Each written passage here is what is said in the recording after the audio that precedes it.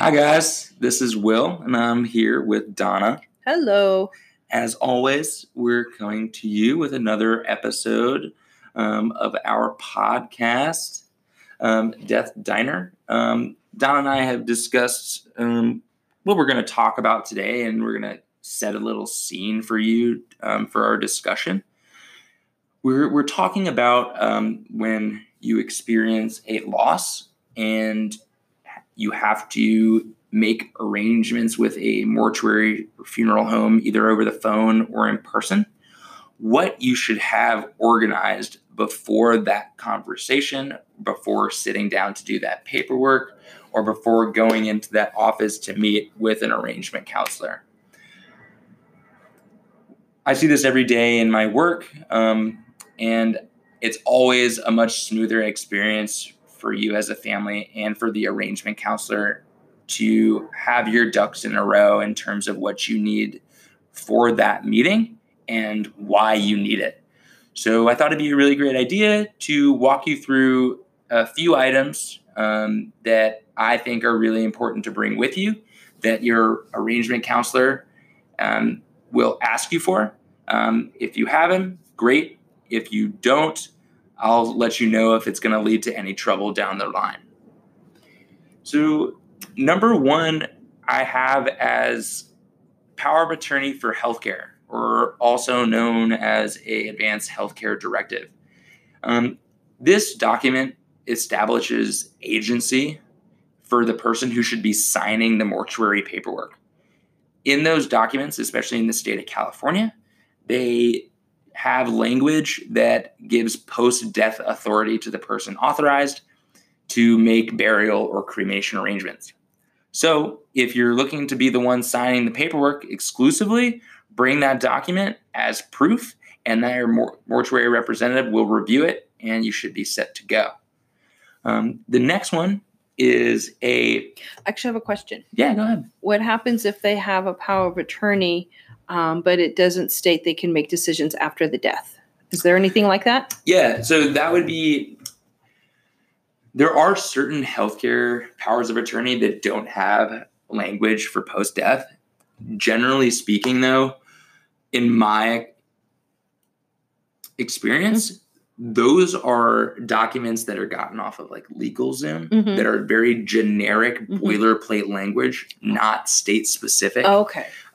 And you try to make them specific to your wants and needs, but you end up kind of screwing yourself over because it doesn't contain the language that you think it does. And therefore it doesn't serve the purpose you necessarily want it to.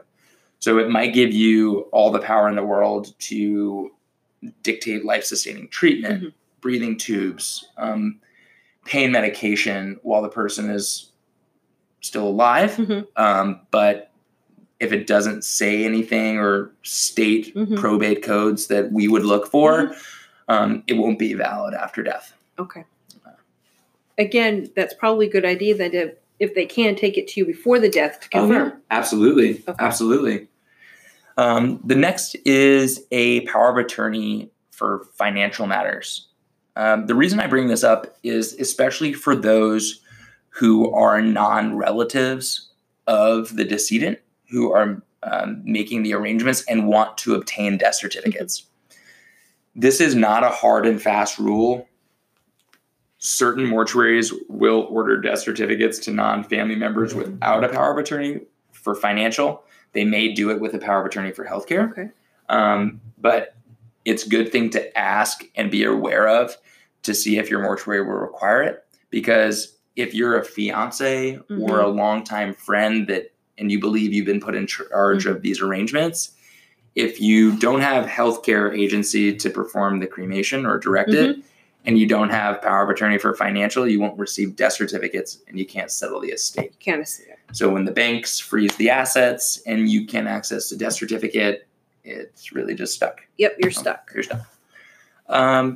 Things that you really want to bring to the arrangement meeting or have ready to enter on the paperwork if it's done electronically is the social security number of the person who passed away, and making sure that the name you've put on the forms matches the social security number. In California, When we file a death certificate, there's a small button underneath the Social Security field that allows us to verify that the number that we've entered matches the name that we've entered. Oh. So if it's good and they match, it says passed. Okay. And we consider Social Security notified electronically. Okay. If it says failed, usually it's because there's some sort of like name change. Maybe it's a married versus maiden name. Maybe it's a space between the letters and like a Mick kind of name, MC space, something like that. But we just want to make sure that it's right because it's going on an official document. You're going to pay for these documents and we want them to be right. Exactly. All right. And they're used to settle assets, and we want whatever asset they're trying to settle to match the person who died. Yeah. That's kind of neat that it will notify Social Security. Like that's a nice little. Yeah. So I always save them a call. Yeah, because I know people who spend hours on the phone on hold. On hold. So this is a big help. Big help. I can't verify that that's eligible in all states, but at least in California, definitely. Date of birth. You should know the date of birth of the person who passed away. Your mortuary representative will need it. On a California death certificate, we also ask for the decedent's birthplace. So if they're born in the United States, we're going to ask for their state only. Okay. If they're born outside the United States, we're going to ask for the name of the country only. Oh, nice. Okay. Yeah. Then we get into probably the two most difficult questions. And I mean difficult in the sense that people don't know the information off the top of their head. We ask for the decedent's parents' names, including his or her mother's maiden name. So if your parents are married for 50 years, you better have that written down somewhere. You better have it written down somewhere. So I usually say that a kind of a cheat sheet is if you have your loved one's birth certificate, it would have their names as the parents and where they were born. What if you don't know one of them, like the father? If you don't know one of them, we would mark it unknown. Okay. And that's perfectly fine for a death certificate in the sense that you can still close assets and use a death certificate for its purpose of settling financial matters. Okay. It does kind of stink that it's incomplete. Yeah. But in terms of its purpose, it still works. Okay, perfect. We're also going to ask for the decedent's parents' birthplaces. Oh, that you better write down. Yeah, so where they were born. I don't know where my mom was born. Really? I know in Pennsylvania, but I don't know the city. That's okay. Oh, okay. State only. State only. Oh, okay. Same thing. State only. But if not U.S., country. Okay. Okay. Right. Got it. And then this is probably the most difficult one, or a really good FAQ. Place of final disposition. On our forms, sometimes it reads place of final disposition. Sometimes it's an open-ended, how will the remains be disposed? Or what should the disposition permit read? These are all ways of asking the family, where is the final resting place for the remains? What if it's more than one place? Fine. We can do multiple permits. Okay. For different places. Like partly at home, partly in Hawaii. That was their favorite place. Yeah. And they wanted to be at their favorite camping place or whatever. So you can do it in threes? You can do it like that. I would say, if I'm going to get really into the nitty gritty with the example you gave, the camping site, if it's like a public campground, you'd have to get the permission of that campground, or if it's public land, like the Park Service, whatever controlling body authorizes anything to go on that land.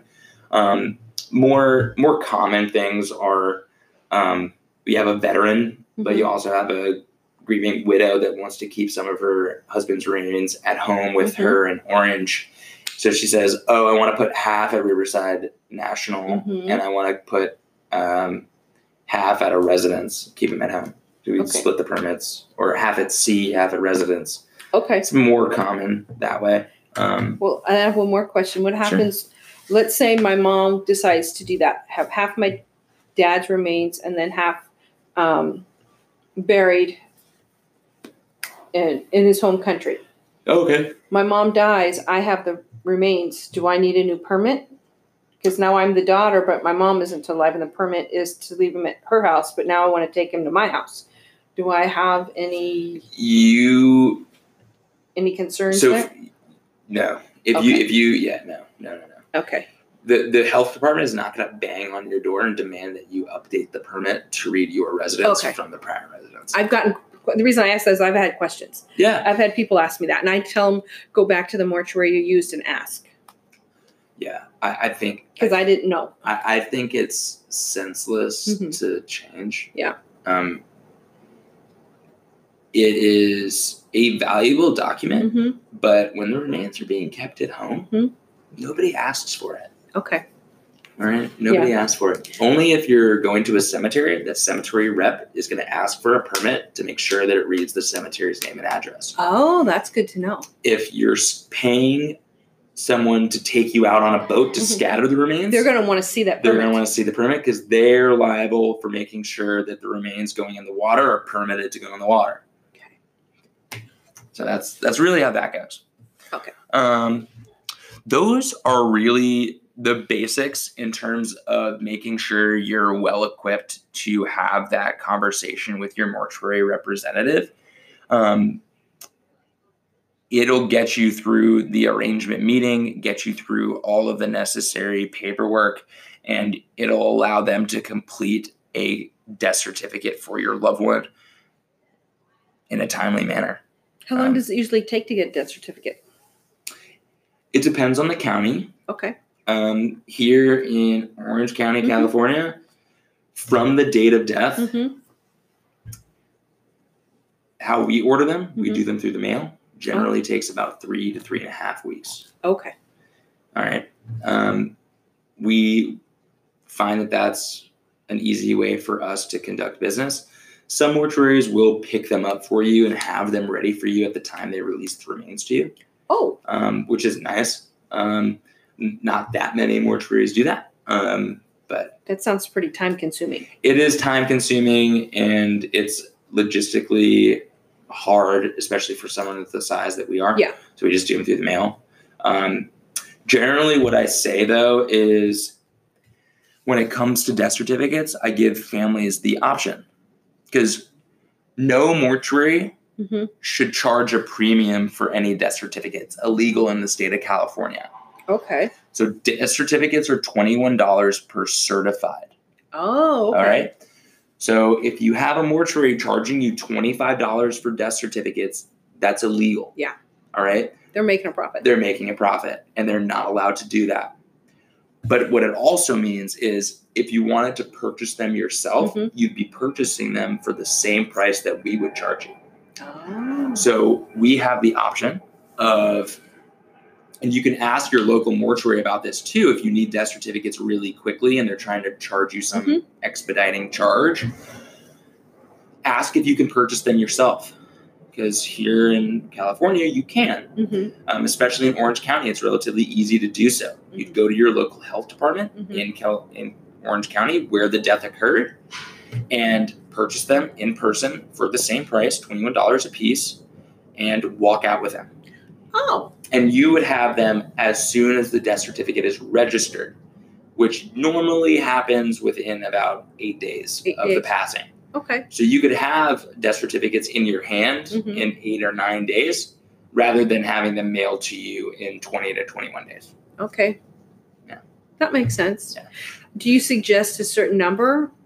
Like 8 or 10? I know when my grandmother died, I think they ordered at least 10 because they knew they had to notify all these different people. And they did. And since she died in Georgia and lived in Pennsylvania, they didn't want to have to keep going back and forth. So they just ordered a bunch. And had it mailed to them. Yeah. So I would say that among our families, the average number ordered is 5. Okay. But that is to say that some families need 20 and some families need 0. It totally depends on the deceased person's assets. If you have a lot, you're probably going to need a lot. If you don't have that much, you probably won't need that many. Okay. That's a general rule of thumb. I would say just a quick list of institutions that generally require originals would be life insurance companies, pension companies, IRA companies, anything that holds certificates of deposit or brokerage accounts, other stocks, bonds, deed or title to a home or a vehicle. And if that's changing, you need a death certificate. So kind of my baseline is to say that if it's an asset that's going to pay out a benefit or change ownership, deed or title, you'll need a death certificate. You'll need a death certificate. It's good to know. Yeah. So that really covers everything that I think is vitally important for the arrangement meeting itself. What I kind of wanted to delve into after that was maybe some things that are outside the scope of the mortuary that would still be useful pieces of information for families to have in terms of other next steps to do when someone passes away. So some things that I was looking at was with social media and what happens to social media when you pass away. And what I found out was that you can actually designate someone on Facebook to either take over or basically authorize Facebook to close it for you. Twitter does the same thing. So you can designate someone, and Twitter will go through a process of verifying that you are who you say you are and that you are a legal next of kin, and they verify your next of kin. But ultimately, upon that approval, they'll close the account for you. Okay. Which I thought was really interesting and definitely a problem we haven't seen in the past, but are going to see just more and more, which I thought was really interesting. I didn't look at Instagram or Pinterest or Instagram's, I think, a part of Facebook, so it might have... it might connect. Yeah, it might connect, but I wouldn't say that's automatic. Right. But that would be nice. Now, I also heard recently that you can do a memorial page on Facebook where your page can be turned into a memorial page. I don't know that process, but I think there's a possibility. I think they didn't really discuss that in what I read. I'd have to look it up. If I had to guess, it would basically be they give you the option to either cut it off or offer it as a memorial page for X amount of time. I don't know. That would make the most sense to me, but I'm on Facebook. I don't know. Oh, you're not? I wish I was. So I kind of dive through some different lists, one from AARP and some other mortuary survivor checklists to kind of read through what the general consensus is about what families need to do when someone passes away. So I'm going to give you the top 10 on the list that I have in front of me from a local mortuary, undisclosed. Contact the funeral home to take your loved one into their care. That should go without saying, but definitely. 2, contact your minister. Alert family members and close friends. If employed, contact deceased employer. I think that's a really good one. That's a good one. We'll say how we feel about them after any of them. Okay. If applicable, notify agent under power of attorney.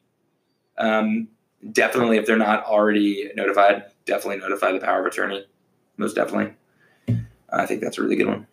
Alert the executive of your loved one's will. Also a good one.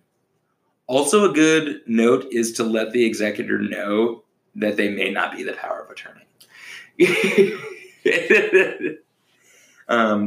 That's a little inside joke for you guys listening. We have a lot of people in our field who believe they are the chosen one to make all the decisions.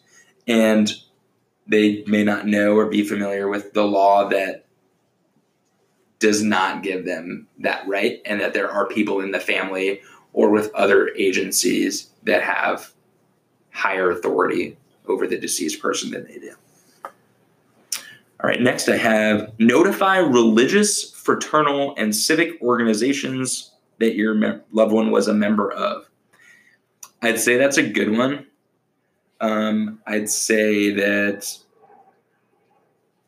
just as a note, you should be able, you should not have to call all of those agencies or institutions. A lot of them have Facebook pages that are run by, or have social media managers, and you can let them know through direct message and save yourself some time if you Facebook message all of those groups rather than trying to find emails or phone numbers and so forth, just as like a little shortcut.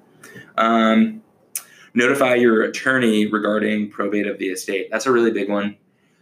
You want to contact, if you have an estate attorney, contact him or her as soon as possible. And they are probably going to be a good resource in telling you how many death certificates you should order with the mortuary, because they should be able to inventory all the assets pretty cleanly. Arrange for care of any dependents. I'm really not sure what they mean by that. I tried to kind of decipher it in terms of like if they had minor children, make sure that they're with relatives, or financially make sure that whatever needs to happen in terms of getting them an influx of money and getting things out of probate as quickly as possible gets done and underway as quickly as possible. I think that could be a couple of different things. If the deceased had any pets, arrange for their immediate care. That's really important. Remove any valuables from the deceased home, secure the residence, and take steps to make the home appear to be occupied. So I think it's important, if you live in a communal living space, like an apartment building, to notify the authorities if you don't have anyone that lives nearby. They should be able to secure the premises and notify the powers that be in the complex to make sure that it's secure. Because the last thing you want is, if it takes you a while to get out to visit your loved one's home to settle whatever's in there, you don't want it like already ransacked. So I encourage people to be aware of that. When you do go through the home, make sure any perishables in terms of food, refrigerated items are disposed of. You want that taken care of. It can end up really badly and make for a harder cleaning process for you. Alert the post office to mail forward to a relative that's responsible.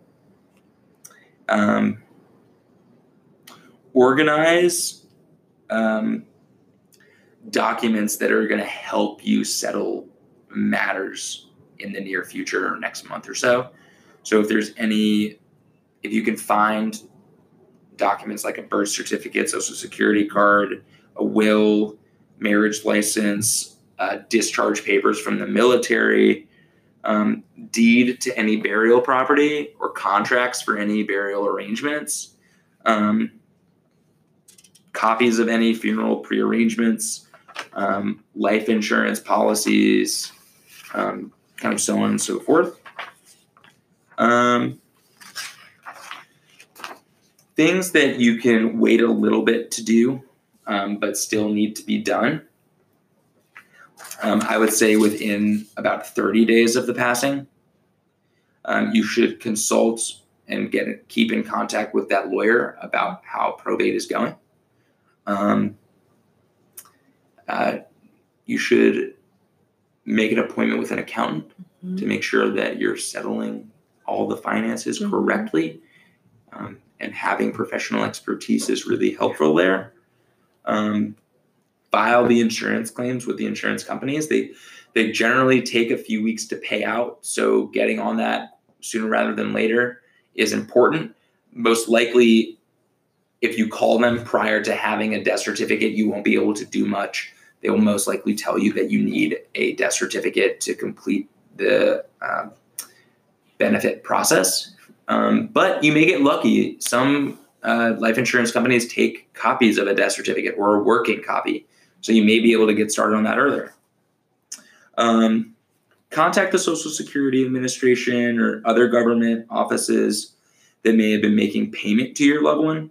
and let them know about the passing. Here in the state of California, we do automatically notify Social Security of the passing when we file the death certificate, assuming you've given us the Social Security number.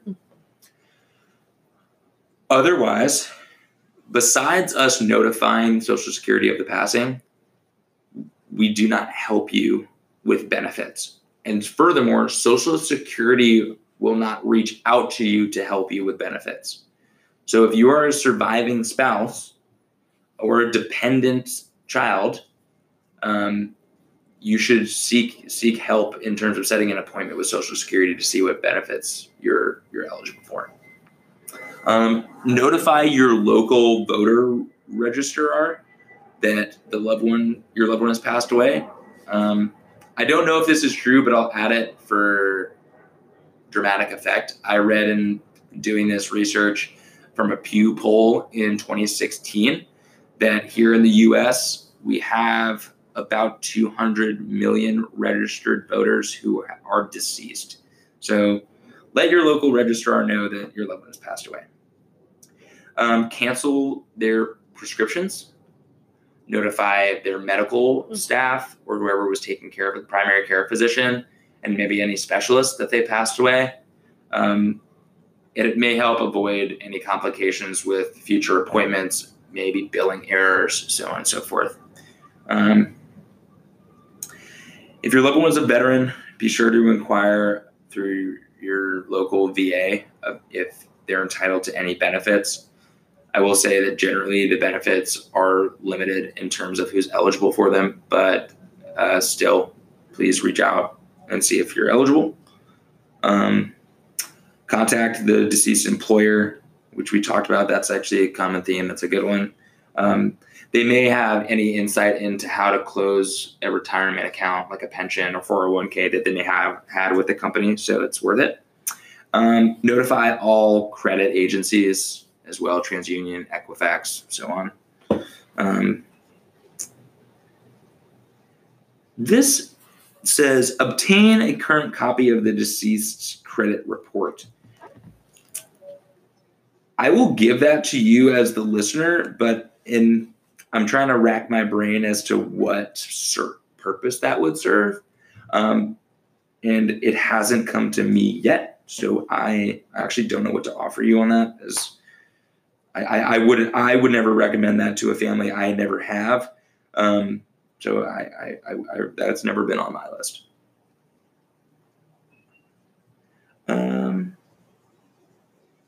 Here's a good point.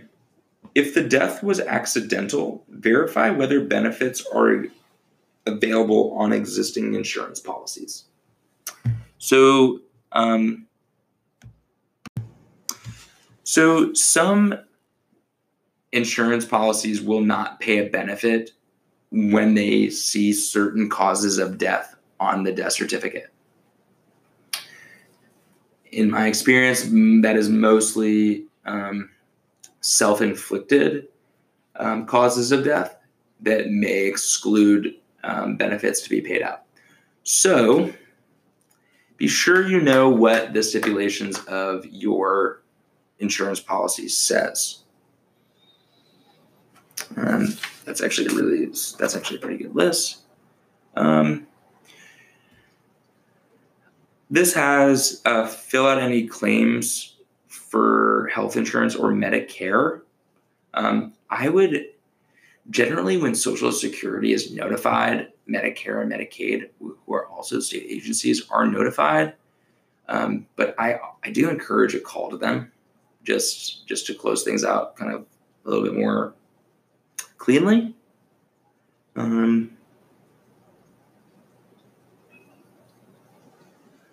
That really covers this list. Did any of those surprise you? No, they didn't surprise me. But I did want to state on the one for the cause of death. Yeah. I know it doesn't get utilized very often, but California has the End of Life Option Act. Yeah. And on that one, they state the illness, not that it was self-inflicted. So just if anyone has a question about that. that does not utilizing that law does not exclude you from your life insurance. I want to expand on that because make sure people know what you're talking about. Oh, okay. So the End of Life Option Act here in California, a terminally ill patient under certain criteria can have a medicated demise, I would say. So self-inflicted, but also with the consent of their medical professionals to end their life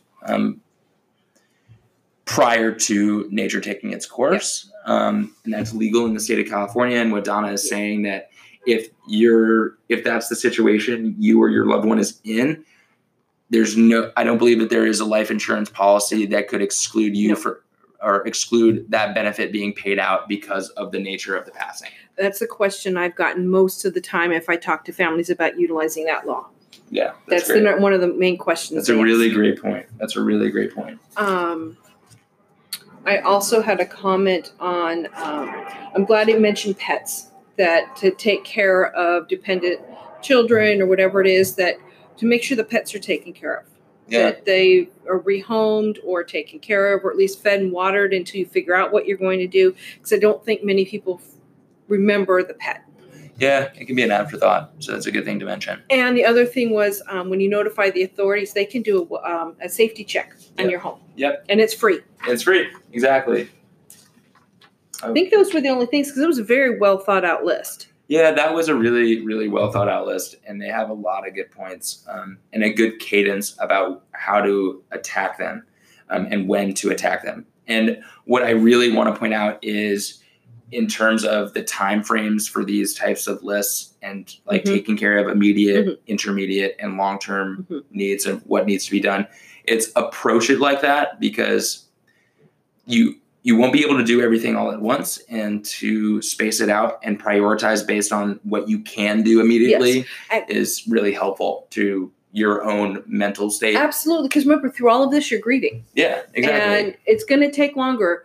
Part of the grieving process is that we sometimes forget tasks. We can't stay on task. We lose concentration. So having these lists ahead of time can help us with that part of the grief response. And with the part about contacting the minister, that's for extra support for the family. But if you're going to have the minister do the service, please make sure the minister's available that day. Yes. Great point. Schedule. I've had a few experiences where they didn't check first. Really? Yeah. Oh, no. Yeah. That's too bad. Yeah. So please definitely reach out. And I know that can be hard to remember, but again, having these checklists available will help. Yeah. And enlist help. You can have help too. Mm-hmm. Someone who's not going through the same process you are may have a clearer head, may think of things you don't. But that was a pretty exhaustive list.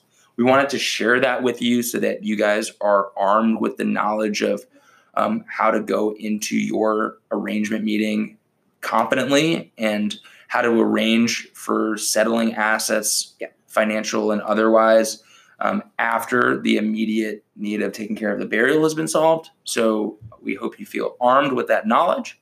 Feel free to listen to this whenever you need to recap, and we'll always be here for you. Absolutely.